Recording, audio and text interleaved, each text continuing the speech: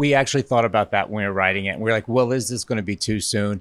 And then as we were filming it, we're like, oh, this is just going to be, we had the same conversation. It's going to be dated. And I think it's just, you decide. I really think it depends on where your mindset is. I think the movie transcends the pandemic because it is just such a thrill ride, and it is at its core just a fun slasher film. So I think it goes beyond that. If so we'll see. We'll see if they'll let the audience tell us. One of the things that we wanted to do is we were all sitting around in the very beginning of the pandemic, just scared and uncertain with our own lives, watching TV all the time and not knowing what this pandemic was going to bring or when it was going to end or how it was going to turn out. And we just thought, well, what if we put a face to that fear and that uncertainty in the form of a man with a knife? And what might that look like? And so that's sort of is how the whole movie sort of manifested. And from there, we sort of came up with the rest.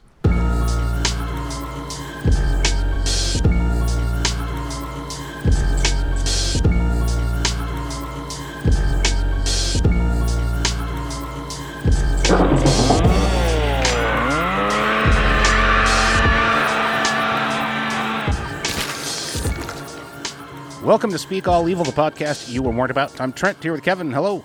Hi, Trent. Skeleton crew this week. Yeah, once again. Missing half the show. This is kind of an impromptu, spontaneous episode. We had a schedule difficulty this week, and we were going to take the week off. We couldn't do the episode that we had planned, and we were going to take the week off, and then Kevin and I decided we had time to check out a couple brand new movies from this year that had been on our radar that we hadn't seen, and we could get in here and talk about it, the two of us, so that we could get some kind of episode out this week. Yeah, did we announce the movies that we were going to talk about? We're going to talk about those next week, Pearl and Death Proof. Yep, nice. I was excited about that, What can I say? One of us on the show is better at recording when they travel than another one of us.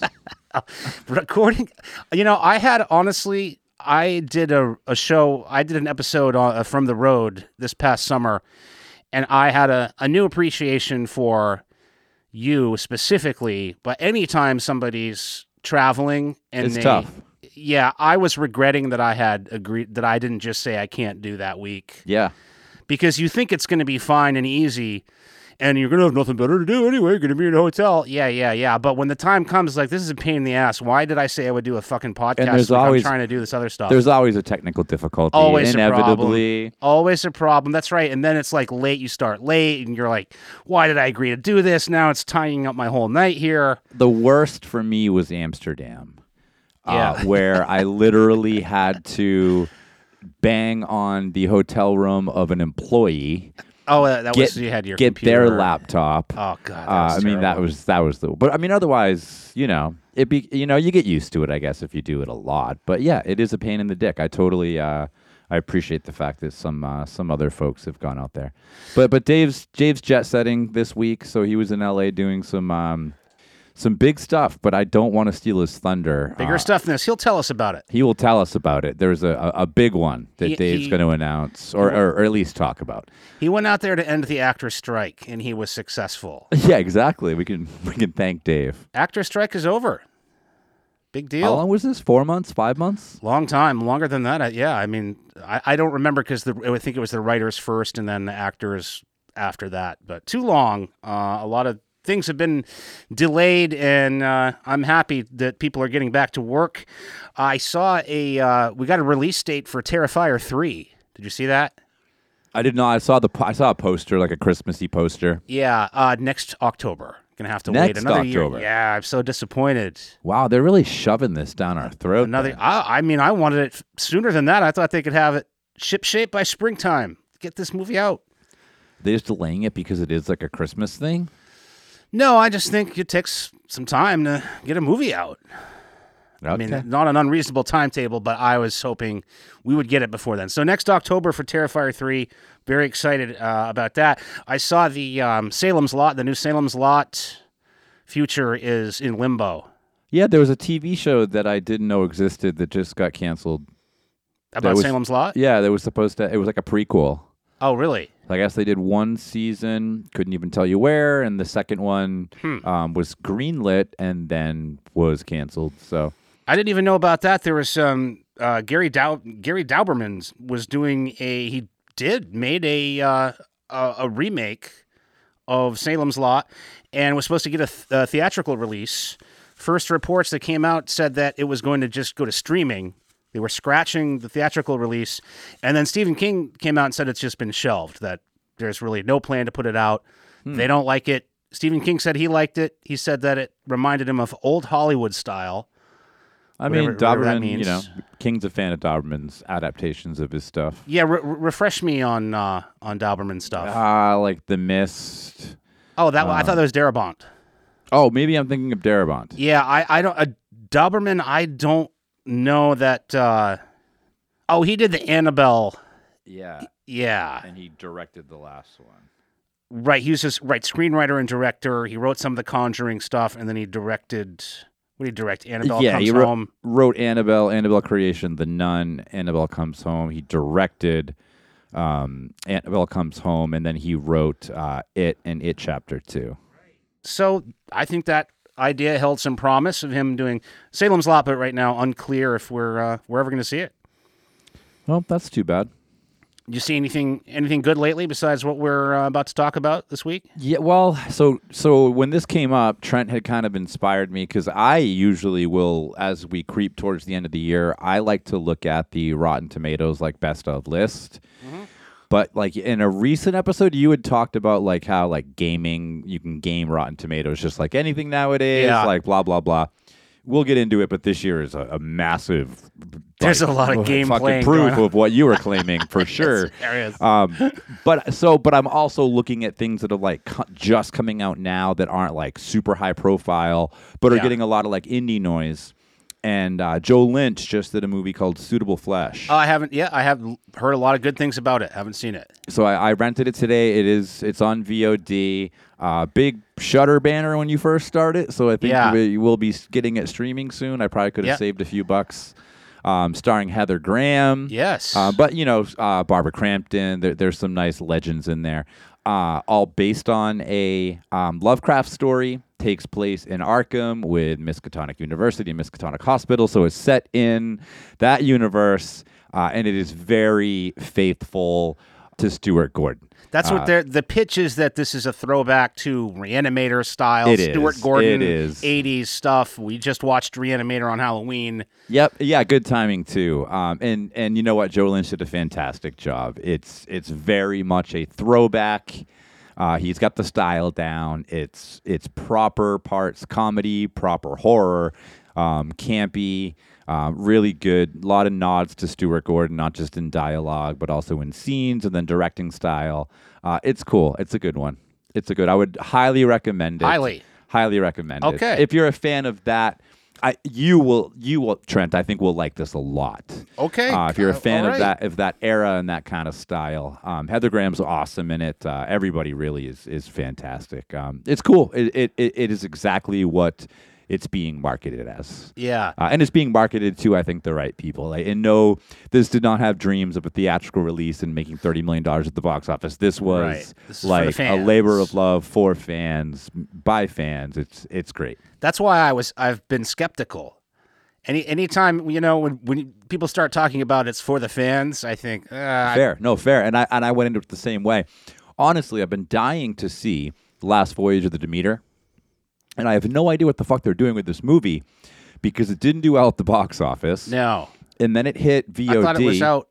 It hit VOD, but it's been $19.99. Oh, still. For a rental. Wow. And then all the rentals went away. You can only buy it for $19.99. It's going in the wrong direction. Interesting. So Suitable Flesh popped up. It had been on my radar, and I went with that today. So. Well, speaking of Stuart Gordon, for the first time that I can remember, I'm pretty sure I had never seen Dolls before. 80s Stuart Gordon, recommended by Justin. Thanks for the tip, Justin. Dolls had always been, down in the back of my list. I don't think I saw it back in the day. Really great. I would recommend Dolls. It's on Tubi. It's not a Reanimator style. It's almost more of a family, it's not family, but it's a much lighter version of Stuart Gordon horror than Reanimator. It was really, really good, though. It's breezy, it's fun, it's light, it's smart. I just watched a new one called Megalomaniac. You seen anything about Megalomaniac? No. It's out there on VOD. It's from this year. It's a Belgian. And I saw some word that it was pretty brutal. I was kind of hoping for some French brutality.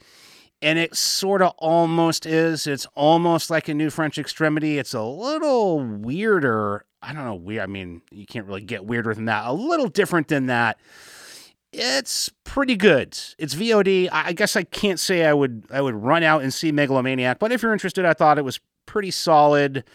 I've been still chipping away at the catalog of Park Chan-wook. We talked about Thirst.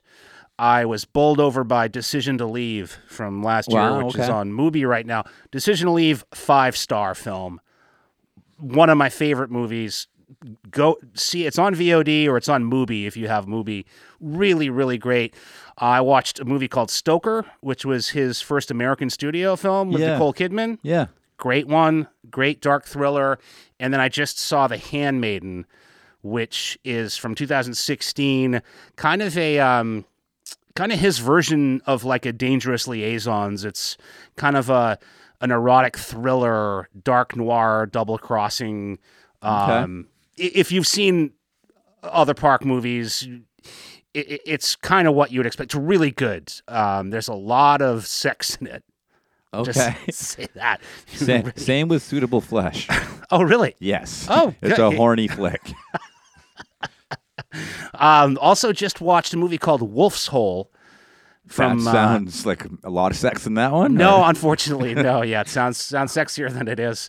No, it's an 80s movie from Czechoslovakia or whatever, Czech Republic. It's kind of a twist on a teen slasher. All these kids go up the ski mountain to some sort of elite skiing getaway, and it turns into this sort of pseudo slasher political commentary. It's really interesting. It's on Criterion right now. It's gotten a little bit of a second life. If you're into something off the beaten path, Wolf's Hole is very interesting. I wouldn't say that I loved it, but I've been thinking about it for, a week since I watched it. So pretty interesting. Wow. You're getting your homework in. End of the year.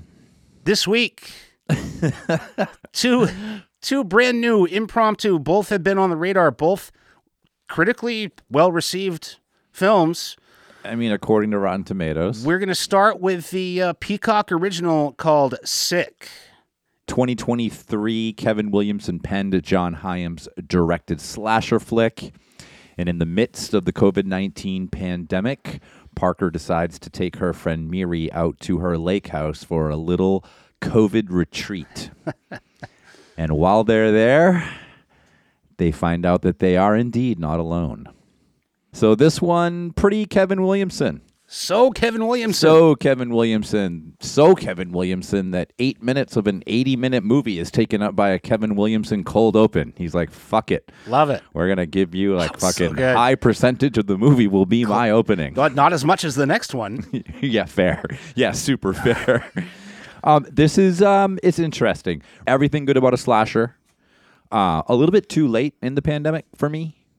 Like, surprised that this came out in 2023, January, albeit, but still. But a little bit late to the game, I think. A lot of people had done this, like, really already.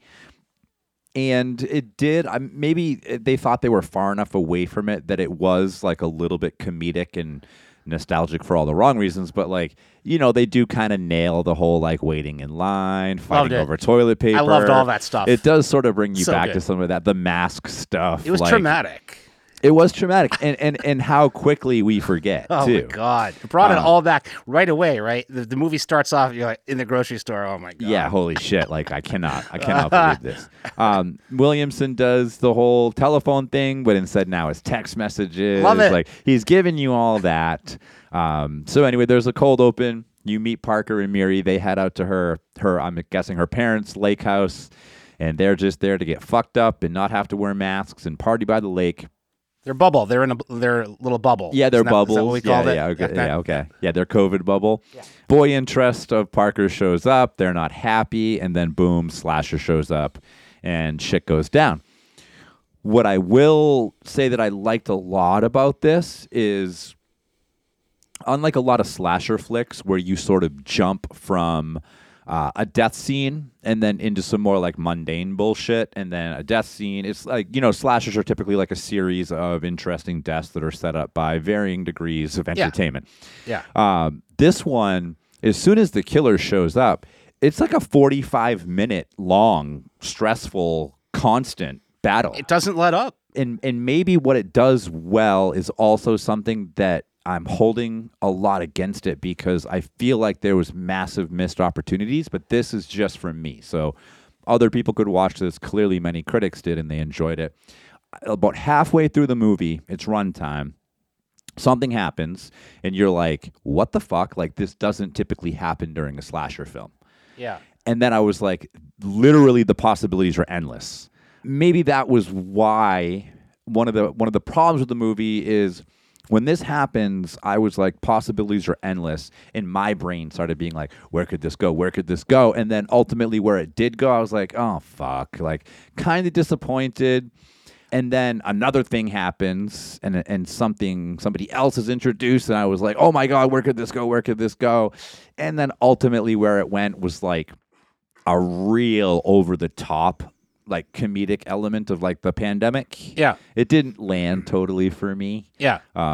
But you know what? All that being said, as far as like Kevin Williamson writing a slasher movie in 2022 or whenever he must have written this, not fucking bad, being 26 years removed from Scream or something like that. Like he still got it. He still has a little bit extra to make a very tired subgenre work. I absolutely loved it. I loved Sick. I don't have Peacock. I've drawn the line, and we were just talking before we started about that.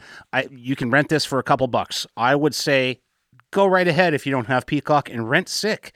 I thought it was classic Kevin Williamson, who is somebody that we've talked about Scream, and I just always tend to in my mind to give the credit for Scream to Wes Craven, because I think of Wes Craven as a writer-director.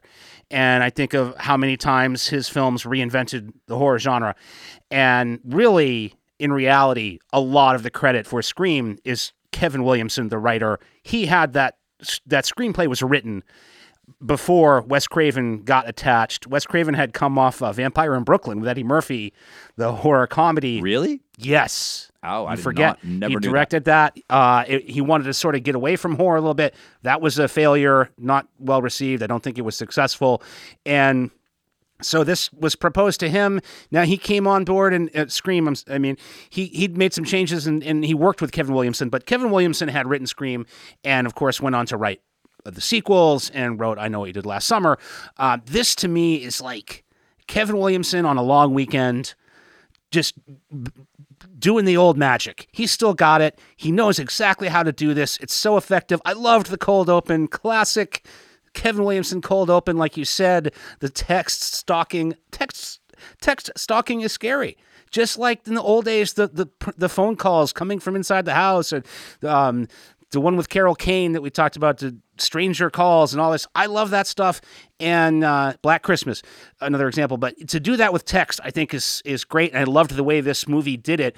The other piece of this movie that I think really works is John Hyams, who directed a movie called Alone. That was his last feature. Yeah, I was going to talk about that. Really good. Okay, I haven't seen it, but I've heard good things. Kind of similar to Sick in very small cast, very, very tight layout in terms of, and again, like middle of nowhere, but right. it's really good. I heard good things about this. So that was another thing that made me curious about this.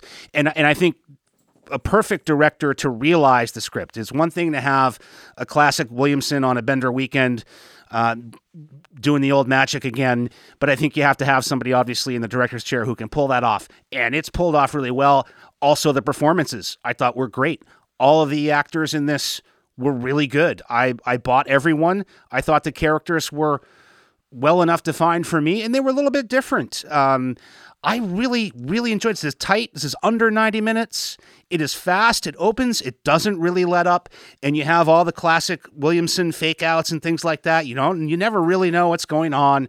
And it's fun for me to try to guess when things happen, like, what does that mean? And, because you have some familiarity with some of the stuff that he does. And I loved the the lighter side and sort of the comedic commentary on the times that we have been through, that, that first scene in the grocery store with the arrows on the floor and the distancing and the guy's running out and he's scared and his mask comes off and he bumps into a guy in the parking lot. Where's your mask, bro?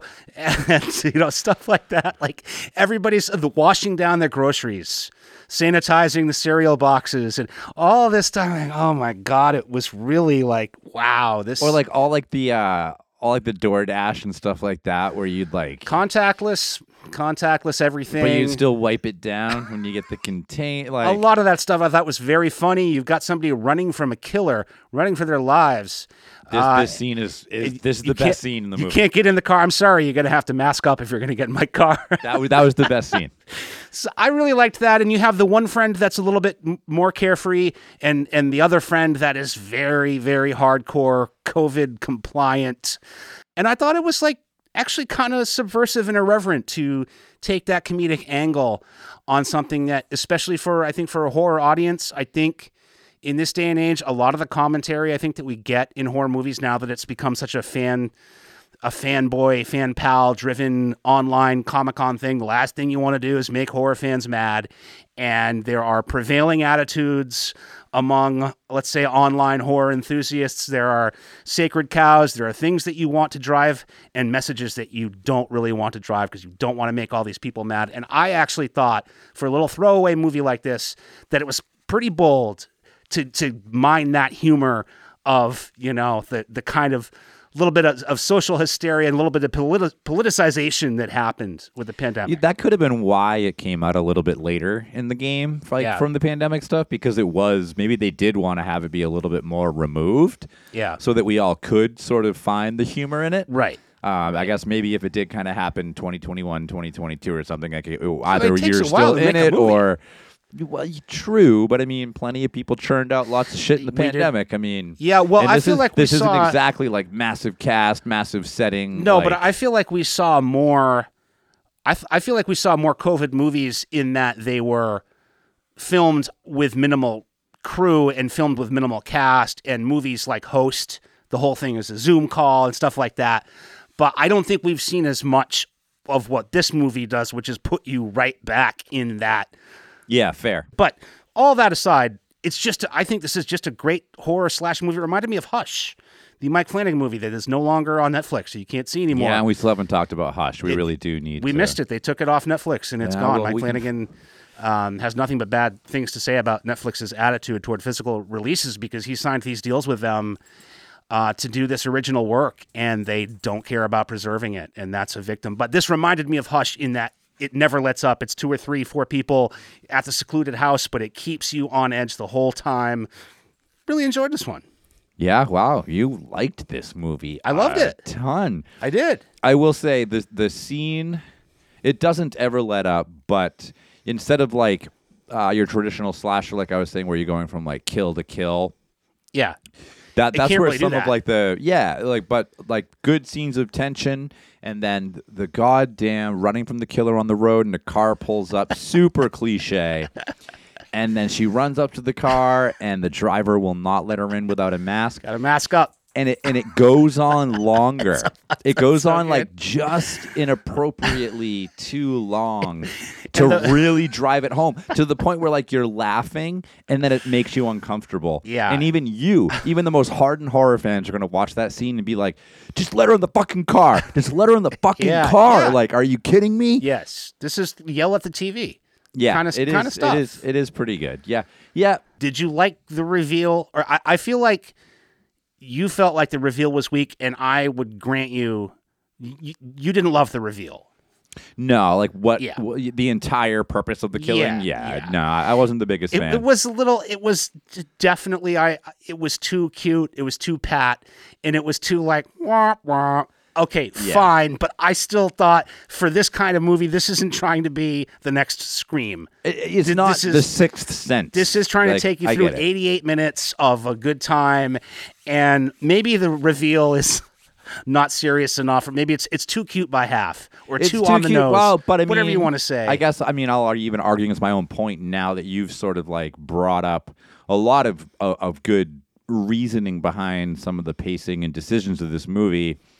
It's almost kind of like it's the movie. It's the whole movie embodying like the car mask scene. Yeah, It's just like almost too over the top. I agree. It's almost like Williamson's just like, guess what? Now I'm really gonna say fuck you. yeah. Like all you people that took this shit that seriously, I'm gonna really say fuck you. I now. loved it. It's bold. It's irreverent. It goes against the grain. It's okay to laugh. And you know what? You had me on the edge of my couch for the whole time. I was yelling at the TV. That's fine. Do the too cute by half ending. Whatever. I'd be interested to. I think everyone should watch this, and I'd be interested to hear what everyone thinks about Sick.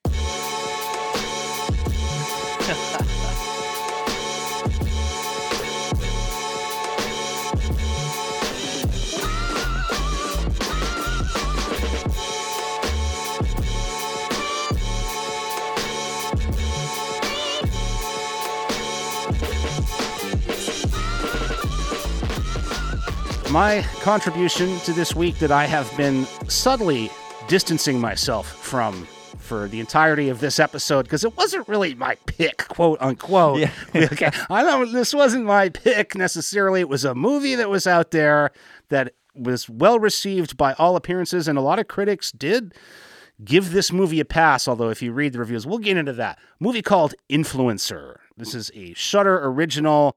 This is directed and co-written by Curtis David Harder, Canadian filmmaker. He did a segment of VHS 94, and he directed a few other features of minor note, not that I've seen. His last movie was called Spiral, not the Saw movie Spiral. It's called Influencer, and it's out. It was out this year. This is about an influencer, an Instagram influencer who is in Thailand, traveled to Thailand to do some travel influencing, supposed to be with her boyfriend, but they've, hit some rocky terrain in their relationship, and so he's not there. She meets this other woman, this free spirit. They kind of set off together and strike up this fast friendship. Bad things ensue. I just, spoiler alert, this is dog ass. I hated this movie. I was fooled. Once again, I was fooled by the hype machine. And I want to talk to Dave because Dave mentioned that he said this was good. I am theorizing, without having talked to him since I've seen it, and I will, I'm theorizing that Dave put this on and fell asleep because I cannot believe that our friend Dave enjoyed this movie. I know you didn't. It's terrible. It's a waste of time. I'm surprised any critics liked it. But this is one point I want to make about Rotten Tomatoes. When you see the fresh rating, that just means somebody has read a review that may not even have been a starred review, and they have decided if the preponderance of the review is positive or negative. So with this movie, I was so curious because I hated it so much. I thought it was so worthless. Not poorly made. It's a well-made movie, okay? I read some of the reviews in full, some of the positive reviews from the higher profile, the people that you'd expect to be a little bit more discriminating.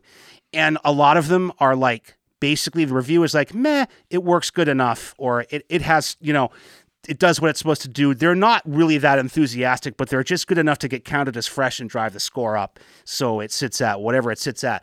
I think one thing that's funny about this is that a lot of times, or at least sometimes, when you're following the online horror world, the bloggers and the podcasters like us and, the people like us, a lot of times the hand kind of gets tipped on the promotion of these films because you start to notice certain phrases that must have been in the press material that everybody is repeating, you know what I mean? Because they got the press packet and they were told that this is supposed to be the single white female of the media age. Wow, this is single white female for Instagram.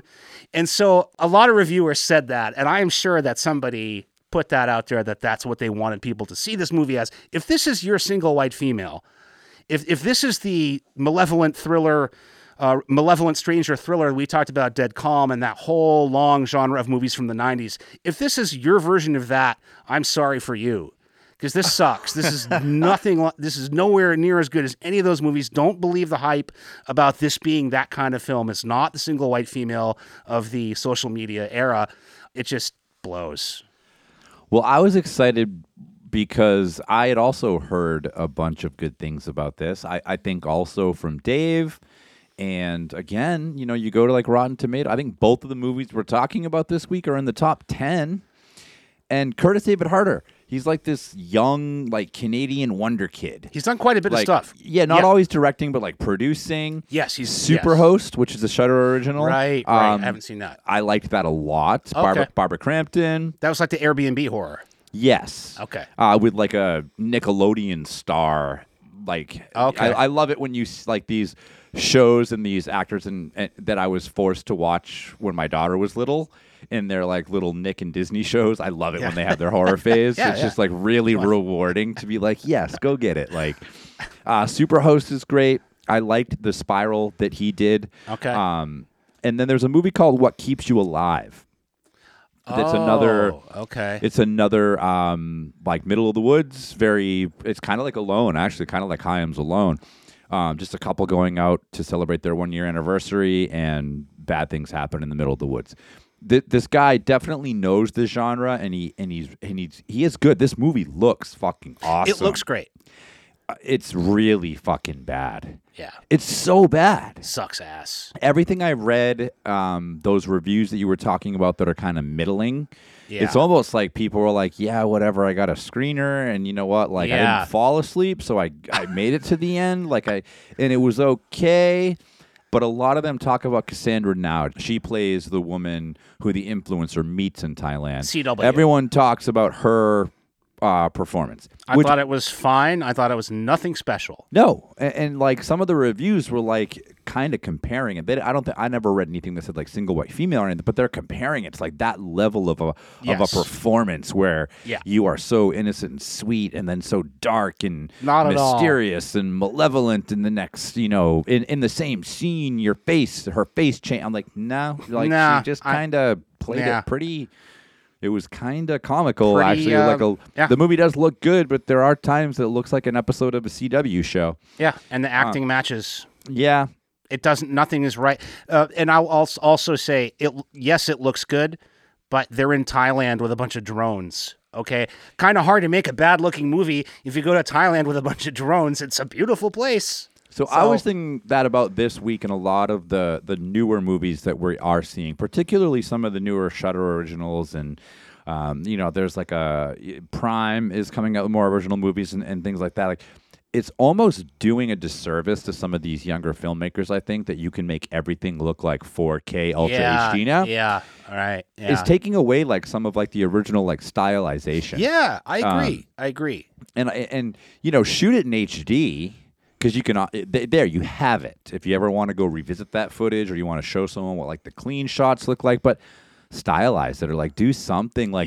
None of these films are being done any type of service by how crisp they look. I know it almost just takes away from any personality. It doesn't match any of the ambience or like the vibe that you're going for. Yep.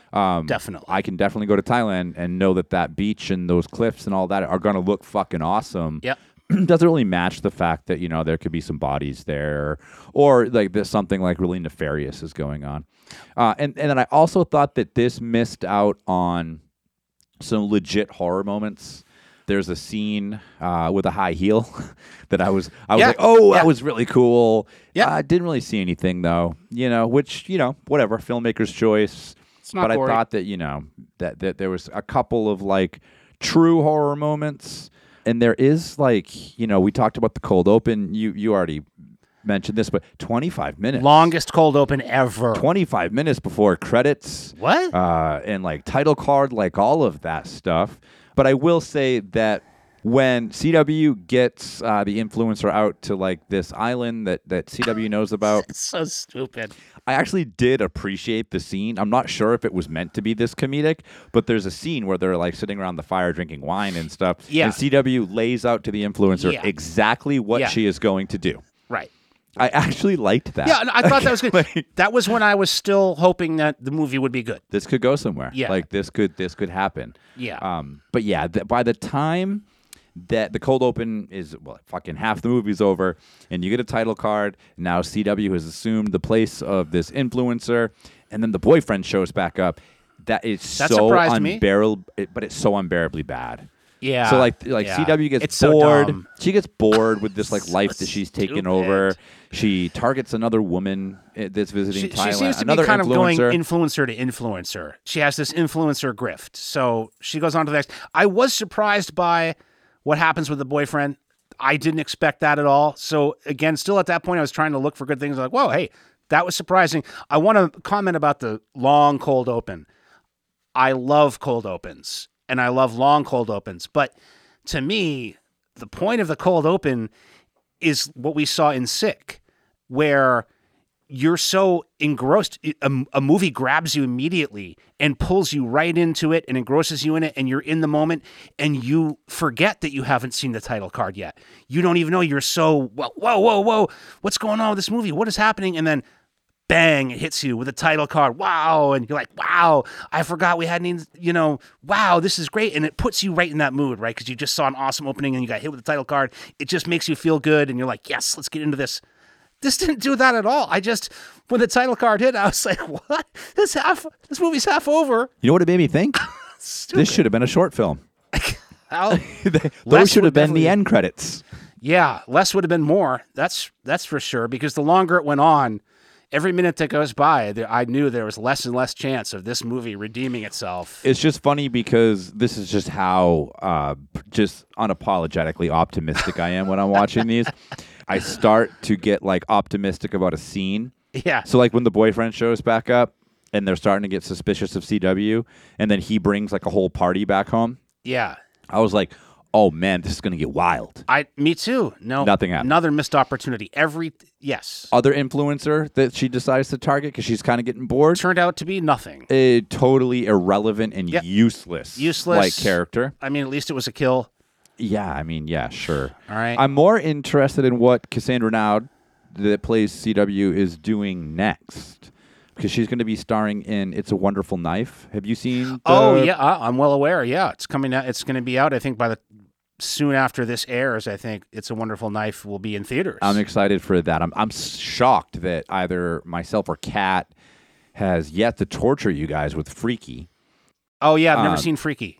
But same writer as Freaky, right, Michael Kennedy. Yes. And like a great cast. Joel McHale, Catherine Isabel, Justin Long. Oh, wow. Wow. I hadn't seen the cast. Yeah, so okay. it looks, I'm excited for that one. Interesting. And, we're being pretty disparaging about her acting, and it's not like bottom of the barrel. No. She does a good job. It's not a bad performance. It doesn't match up with the reviews that if are you're like. trying to compare this to, I saw comparisons to The Talented Mr. Ripley, which is a remake of Purple Noon, a much better movie, I think, but none of those comparisons are apt. It's not that kind of performance to me. It's not the 90s psychosexual malevolent stranger. There's no sex. Okay. There's no sex in the movie. This movie is about young, hot Americans in Thailand, and there's no sex. Well, kind of. Come on now. Kind of. Yeah, come on. There's not even nobody even makes out.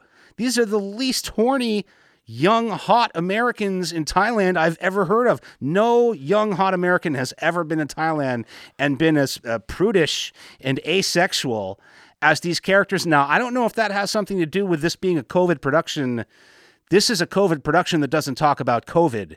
This was shot under COVID lockdown, and that's why, if you notice, it kind of stood out to me after a while.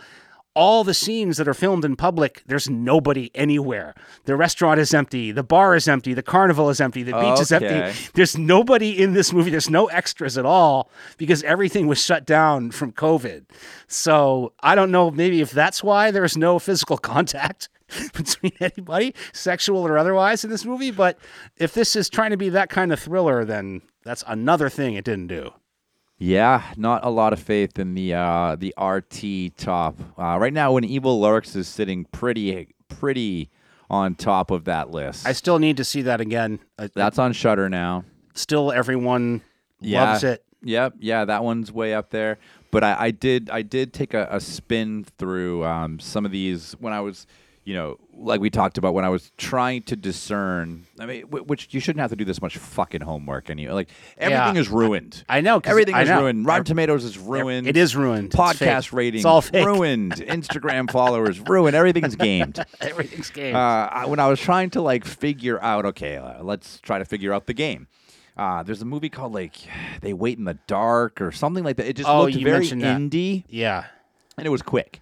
I didn't have a ton of time, so I was like, whatever. I want to spin through one more of these before Trent and I do this half-assed best of Rotten Tomatoes episode. Horrible. Yeah. Horribly made, horribly acted. Just a bad, bad movie. Yeah. What's it called? I think it's They Wait in the Dark. They Wait in the Dark. Yeah. Really bad. Well, Influencer had 4 skulls on Shudder, which I have come to. Now, I don't look at comments on Shudder because, I don't care.